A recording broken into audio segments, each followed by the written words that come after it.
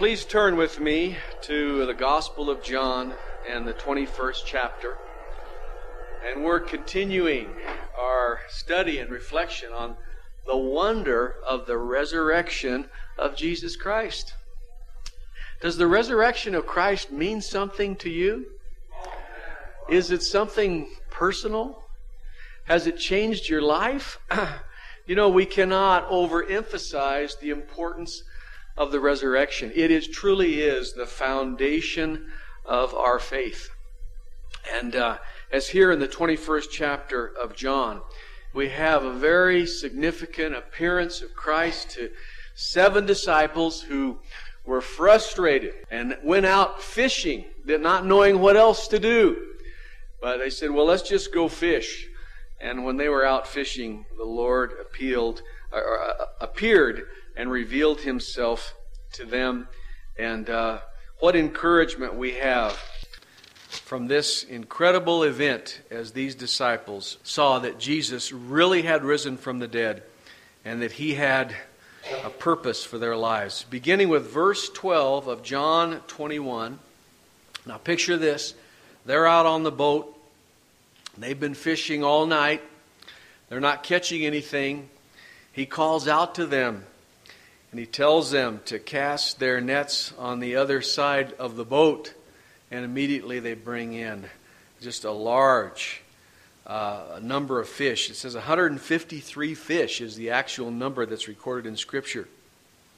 And as they are overwhelmed with this incredible harvest of fish, Jesus calls out to them, verse 12, said to them, "Come and have breakfast."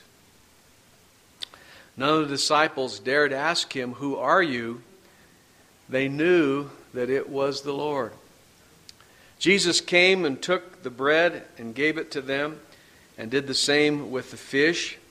This was now the 3rd time Jesus appeared to His disciples after He was raised from the dead. "Yes, Lord," He said. Notice verse 15.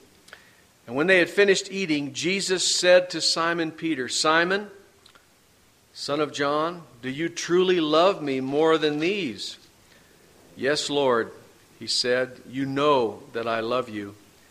And Jesus said, 'Well, feed my lambs.' Again Jesus said, 'Simon, son of John, do you truly love me?' And he answered, 'Yes, Lord, you know that I love you.' And Jesus said, 'Take care of my sheep.' The 3rd time he said to him, 'Simon, son of John, do you love me?' Peter was hurt because Jesus asked him the 3rd time, 'Do you love me?' And he said, 'Lord, you know all things. You know that I love you.' And Jesus said, 'Feed my sheep.'" What a meaningful event for these 7 disciples as they were discouraged, as they didn't really know what to do. And they encountered Him out on that fishing trip in a very unexpected way. This is the 3rd resurrection appearance of Christ. And it's significant to note the times that Jesus appeared to His disciples. Let me go through the list of these important resurrection appearances. To Mary Magdalene in the garden after she went to try to find Him in the tomb. To the other women at the tomb who came and bring spices to anoint His body. To Peter in Jerusalem. The 2 travelers on the road to Emmaus. And we looked at that passage last week, how on that walk Jesus appeared to them. The 10 disciples who were behind closed doors, and He miraculously appeared to them. And then all of those disciples plus Thomas now, as He appeared a 2nd time to this group of disciples. Here, this event of the 7 disciples while they were fishing, recorded in John 21. The 11 disciples on the mountain, as recorded in Matthew 28 when He gave them the Great Commission. 1 Corinthians 15 records a crowd of 500 people that saw the Lord. Also in 1 Corinthians 15, Jesus' brother James had seen him. And then all of the disciples who watched Jesus as he ascended into heaven. How many of you sincerely believe that Jesus actually physically rose from the dead? There's no other explanation. There's no other explanation. There is no other event in history which has been more scrutinized and debated than the resurrection of Jesus Christ. We have more evidence today than ever that he really did conquer death and rise from the dead. Now, the world doesn't understand the meaning of this because ultimately our reason, our logic will only take us so far, and then it's by faith that we step into relationship with God. It was interesting this last week. I saw an interview, Franklin Graham and Christiana Amanpour, as she was interviewing him, and she made an interesting remark about Facebook and all of the social media, and she said, do you suppose that all this new technology will somehow be used in the second coming of Christ? Well, Franklin Graham said, I really don't think that God is depending on men's technology to accomplish his ultimate purpose. And therein is the conflict of the natural mind that does not understand the things of God. For if we are hoping to understand God, particularly the resurrection, only through natural explanations and scientific reasoning, we will fall short of the ultimate impact of this. Now, we find the disciples here after the crucifixion out on this ship, and they are very frustrated, very discouraged because of a great crisis in faith, a great crisis in integrity. As Jesus had promised that he was bringing them his kingdom, and then he is killed. They promised Jesus that they would follow him and serve them the rest of their lives. And now they, especially Peter, denied him. And Peter was not the only one who denied him. There was denial in the hearts of the disciple. And so what a crisis. Have you ever been discouraged over a disappointment? Have you ever made a promise to God that you did not keep? Have you ever committed to a relationship and did not follow through on that relationship? We all know how that feels, and the brokenness and the discouragement of that. And you know what?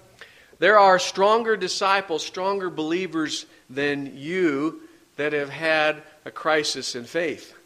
I was reading again about Billy Graham and how as a young man in college, he began to question the authority of Scripture and the resurrection of Christ. And before it was over, he found himself seriously doubting that there really could have been a physical resurrection. Went through a crisis of faith where he struggled. And as he faced his own doubt and struggled with the issues of his inability to really understand and believe, he thought, well, the answer is that I will continue to research and study, and I will answer these questions for others. And as he probed more deeply into the questions, he realized that there was this matter of faith that he had neglected. And he realized that there were questions that could never be answered intellectually. And it's recorded that in a very personal and profound prayer, he made a commitment to God in faith to accept God's word and the reality of the resurrection, knowing that he could never ultimately himself prove or disprove it, but that he chose to believe. And that was the beginning of his great journey of faith and his calling to ministry, which led to him to be one of the greatest evangelists of all time. So, do you suppose if Billy Graham could doubt God, that God understands when you and I have our doubts from time to time? And how many of you have honestly had doubts from time to time? Most of us have gone through these dark periods in our faith where it's so difficult for us to believe. So we can relate to these disciples. But what happens to them is an incredible example, lesson for us in how God wants us to respond to Him through these difficult times of faith and the challenge. I want you to see how this develops. And there are really 4 stages here as they come out of discouragement and they come into the light of the resurrection, and they truly are empowered to face their future. And so, let's follow these steps. And really, the change begins, now hear this, through the call that Jesus made out across the water to them personally. He called out to them, and they heard His voice. Aren't you grateful that Jesus wasn't on the beach waiting for them to have a good discussion and then take a vote on whether or not He rose from the dead? Now that's a humanistic solution, isn't it? Let's get everybody together and let's come to some type of consensus and then vote, and then we will decide. No, Jesus called out to them in compassion, and they responded. Hallelujah. Aren't you glad that God doesn't just let you go with your doubt and your unbelief and your confusion and hope that you will eventually figure it out and come back? No, He calls out with compassion. And let me say that it's very important. Hear this. It's very important that whenever we hear His voice, and we will hear it, that we say yes and we respond. And there's something amazing about hearing the voice of God in our heart. It may be through a scripture, maybe through a song, maybe through an experience, maybe through one of our children, maybe something that happens circumstantially. You know that God's trying to get our attention. And when we begin to listen, when we begin to reach out, it's faith begins to take hold of our hearts, and it begins to grow. We try to judge ourselves by the lack of faith when in discouragement we have rejected the truth. God says, just respond. I'm calling out to you. Just say yes. Just reach out and see how faith will take care of your heart. And let me say, this is a mystery how this happens. But the incredible gift of faith that comes as we hear God's call. Now, here these disciples are out there on the boat, and they've returned to something familiar, right? Fishing. They're fishing all night. Jesus had once before, when He called them first to be His disciples, showed them something about obedience and casting their net on the other side of the boat and bringing in the larger load of fish. But this was an interruption in their circumstances, which is really by the love and the grace of God. And this call leads to, now hear this, it leads to an invitation for breakfast. Isn't that beautiful? Isn't that just like the Lord to want to share an intimate moment with them? To have breakfast with them? He wasn't just a ghost that mysteriously appeared on the shore and a voice that they almost heard, but He was physically there in a form that they could recognize. And He purposefully invited them to breakfast, and He prepared their food and He shared it with them. And they realized, this is Jesus. He has risen from the dead, and He wants an intimate time with us.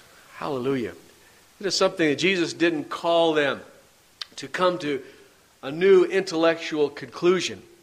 He didn't call them to commit themselves to some new set of rules or some new religion. No, He called them, hear this, to have an intimate experience with Him.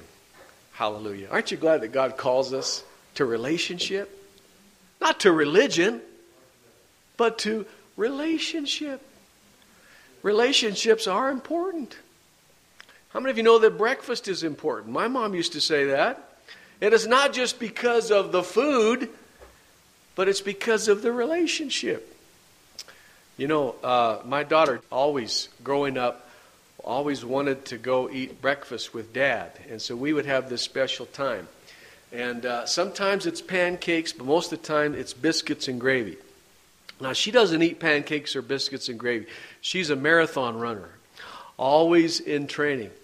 But whenever she's in town or wherever I have the opportunity to have breakfast, she said, Dad, can we go eat breakfast? And she wants me to find the place with the best biscuits and gravy or the best pancakes because of that special, intimate time that we have together. And what is it about just sitting across the table and sharing? And it's something that she and I have done that's been special over the years. And I think about how God wants that special relationship with each of us. Let me just ask it this way. When's the last time that you had breakfast with Jesus? Just a personal time with Him. Didn't necessarily have to be early in the morning. It didn't have to involve food, but time when you knew that you had an intimate exchange with Him. That He heard your heart. That He told you that He cared. That the value and meaning of your life was made clear.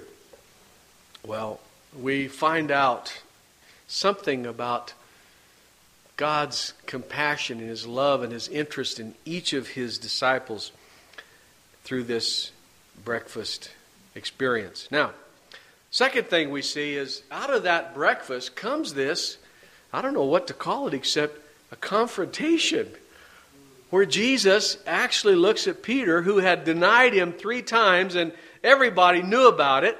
And Peter's feeling terrible about it. And so Jesus confronts him to help him, to heal him, to restore his faith, to remove the cloud of guilt that's over his life. How many of you know that when we sin and fail God, that we need to be restored? It's not just a matter of confessing our sin and making a new promise to do better, but we need to be restored. And God knows how to restore us. He knows how to lovingly bring us out of the guilt and reestablish us in relationship with Him. And so this was the time to face up. And, this was the questioning. And it's almost like it goes beyond questioning. And, the word we use today, interrogation, which is a serious questioning that leads to truth. And Jesus is saying, and the question is the same question He always asks, do you love me? Is there any more important question for us to answer than that? He didn't say, do you believe in me? Or do you agree with me? Or do you promise to do good from this point? He said, Peter, do you love me? Which is the basis of the relationship, which is the first commandment, to love God with all that we are. You know what? It's love that's the beginning of the restoration, not guilt, not religion, not willpower to do better, but responding to His love. Isn't that always the question that God asks? Do you love me? Because that's all that really counts. Because everything has to be based on that love. Through this confrontation, the disciples, particularly Peter, have to face up to this relationship with Christ. And the guilt is removed. And we see a transformation take place. As 3 times Peter denied, and 3 times now he confesses his love for the Lord. And how inadequate his love was, because we see here in the language that first Jesus is saying, do you love me? And the Greek word agape, which is a godly love. Do you love me as I love you? And Peter says, yes, yes. But really, he didn't have the conviction really, it didn't resonate. And then Jesus says, well, do you just even love me the third time as a friend, as you love your friends? And Peter felt like his love was not complete, was not enough. And he realized how much more he needed to love the Lord, how much more the Lord deserved his love. And so the denial was revealed, and the new love took hold. And this leads us to the fourth stage of this relationship of the confession. As Peter was asked the question, and he had to confess, yes, Lord, yes, Lord, yes, Lord. There's a condition of, again, loving Him first, restoring our priorities, and coming to a new place of intention in our relationship with God. We see as they went out on that ship how they really lost direction. What do we do? What are our priorities?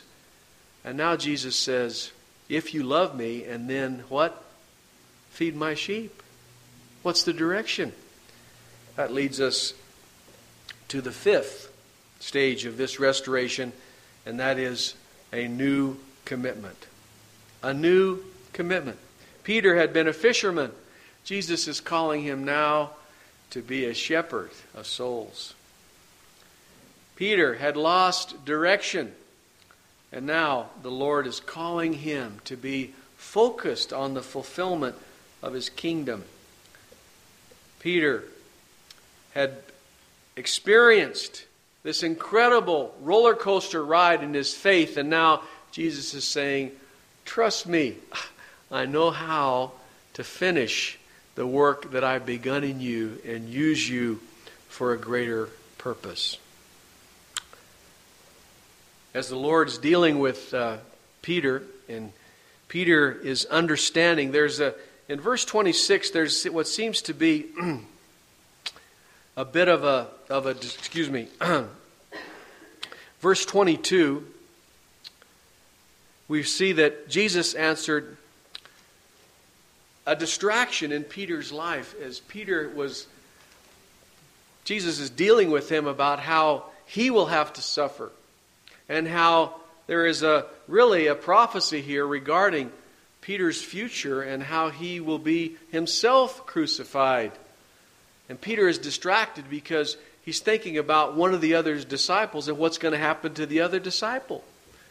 And Jesus says to him, this is such a very important call to us. He says, what is that to you? Follow me. What is that to you? Follow me. And how ultimately Jesus in each of our lives says, this is about you and me. It's not about how you might compare yourselves to others. And so the commitment is about our obedience. Well, there's 5 lessons here I want us to summarize. And then we're going to prepare our hearts for the Lord's Supper. And I want us to come to this supper today. Why? Because we love Jesus. Is that a good enough reason? Jesus is saying, do you love me? Then do this in remembrance of me. What are the lessons? Number 1, we see in this incredible exchange of Jesus and these 7 disciples the transcendence of Christ. He was greater than even death. Second, we see the frailty of human nature as Peter and the other disciples fell short in their ability to commit and obey. We see the importance, the supremacy of love in our relationship with God, how God loves us, and He calls most of all for us to love Him. Fourth, we see the absolute condition of obedience. He says, if you love me, well then obey what I'm calling you to do. And then finally we see this call, the ultimate call on each of our lives, that is to reach souls for His kingdom, even as Jesus told Peter, feed my sheep. I think, wow, do you love God today? Can you say yes? Can you say yes to God? Do you hear His voice? Come for breakfast? Do you hear His voice? Do you love me? Do you hear His voice? Feed my sheep. Do you hear His voice? What is it that what others are doing? I'm interested in you, in your response to me. Let's pray. Father, we thank you for this incredible event recorded in Scripture. We pray that you'd help us, even as we prepare our hearts for communion today, that we might receive that which you have prepared for us and offered to us in Jesus' name. Amen. Please stand with me.